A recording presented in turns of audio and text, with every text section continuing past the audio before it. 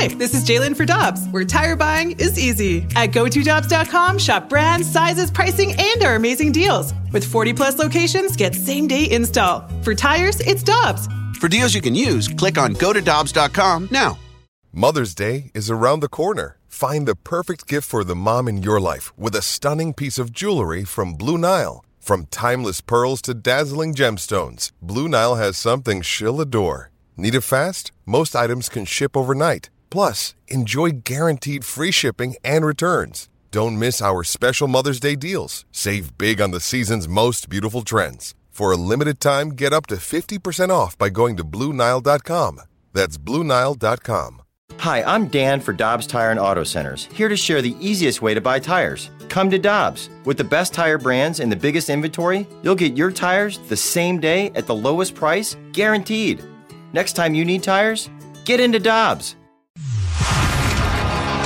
It's time for the Rutherford Report on 101 ESPN. Anything you folks want to know about the fascinating world of pro hockey, here we go. With Jamie Rivers, I'm Brandon Kiley. It's Ribs and BK on 101 ESPN. It's time to go out to the Brown and Crouppen Celebrity Line, where we are happy to be joined by Blues Insider for 101 ESPN and The Athletic, Jeremy Rutherford. JR, how you doing today?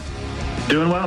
How you guys doing? We're doing all right. So one of the big pieces up at The Athletic right now is about how the June draft could ultimately affect the St. Louis Blues. What did you take from your conversation with Doug Armstrong? What do you think is going to be the biggest effect of that potentially?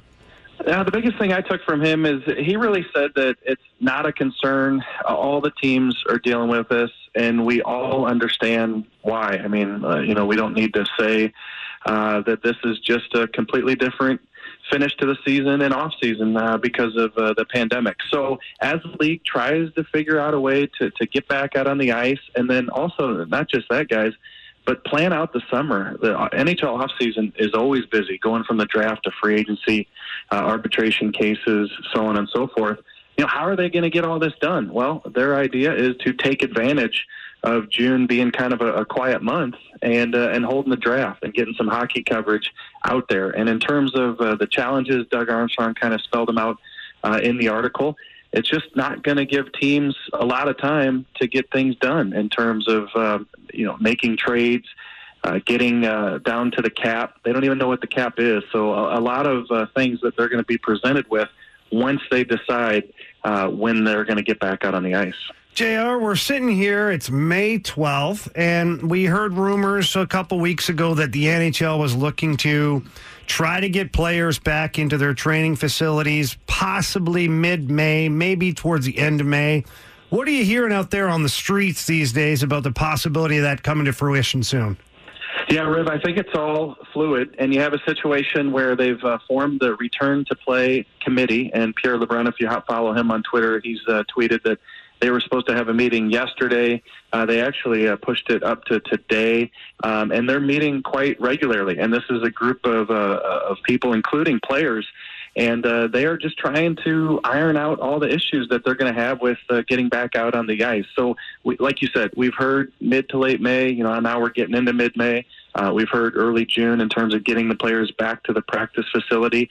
I would imagine that kind of thing is still on target. However, it could change in one of these meetings. So they're just trying to do what's best and look ahead to see all the challenges that they might face and address them as they come up with them. But that seems to be the timetable right now. JR, the latest thing that I saw, it seems like the 24-team playoff appears to be the most likely scenario plan, I guess you could say, that we have to discuss right now.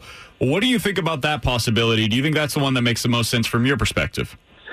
Yeah, see, I have a hard time of, just cutting it off at the points percentage with the 16 teams and leaving a couple of those teams on the bubble. I think that, teams felt like they had 10 or 12 games to play to squeak into the playoffs, and obviously this was unforeseen. Obviously you deal with the circumstances, but tough for me to see a team play 70 games and get squeezed out on a decision that they didn't even know was coming in terms of who would make the playoffs.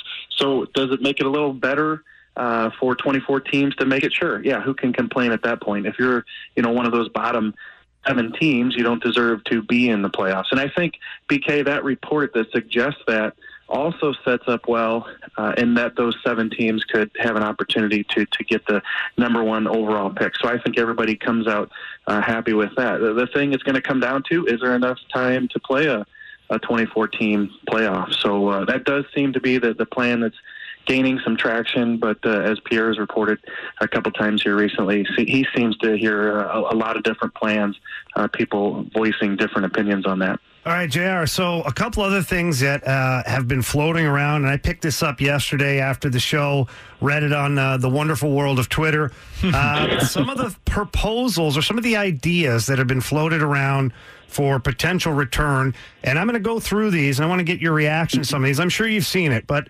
the first one is that players would be required to wear full face shields, potentially modified to reduce the spread of droplets or, anything like that concerning the virus. No fighting allowed, no scrums after whistle, so the linesmen don't have to break it up.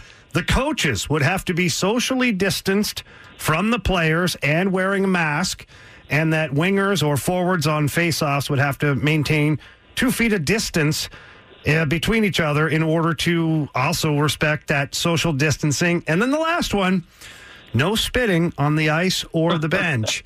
Bill Daly said flat out, he goes, we would consider anything that our infectious disease experts would advise us and kind of go from there. What do you think of some of these ideas, we'll call them, being floated out there?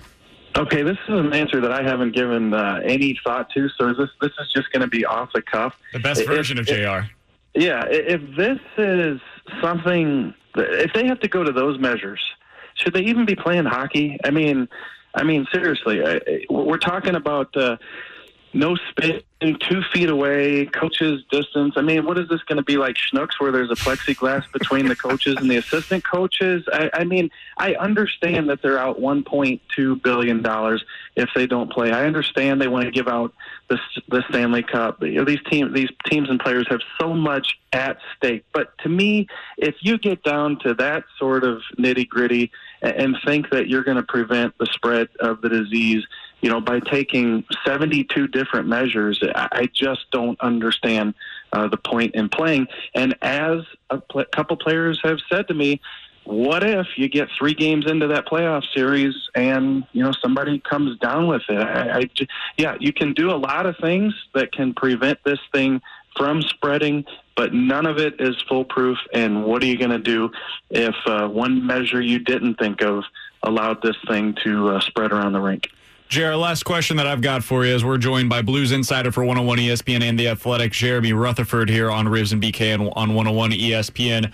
How does all of this affect the futures of Jake Allen and Alex Pietrangelo with the Blues? The money situation, what the cap could look like next year, the June draft. How does all of this affect those 2 players specifically in their futures here in St. Louis?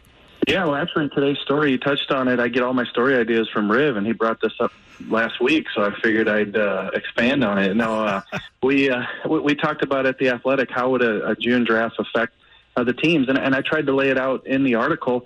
It's just a situation where Doug Armstrong isn't going to know what the cap is. He's not going to be able to make any trades, and how that relates to Alex Pietrangelo is freeing up cap space so they can sign Alex Pietrangelo if the 2 sides can agree on a number. So there's a lot of ifs and buts there. But having that draft in early June, it doesn't allow you, as Doug Armstrong said, to have that draft pick equity to kind of move some things around, because you're doing that before the end of the season. So to me, this is just really strange times in terms of how creative these general managers are going to have to be, not knowing the cap to try to fit the guys they want back under the cap. And obviously the elephant in the room here in St. Louis is Alex Pietrangelo. So a lot to be learned, discovered, and the GMs need to find out what's going on before they can even begin to make a decision on that stuff. He's Jeremy Rutherford. He's the Blues Insider for 101 ESPN and The Athletic, and he joins us each and every week here on Ribs and BK. JR, always appreciate the time, man. All the best to you and your family. We'll talk with you again next week. All right, send me some more story ideas, Riv. Anytime, brother. That's Jeremy Rutherford here on Ribs and BK on 101 ESPN. He said something there that I want to get back to.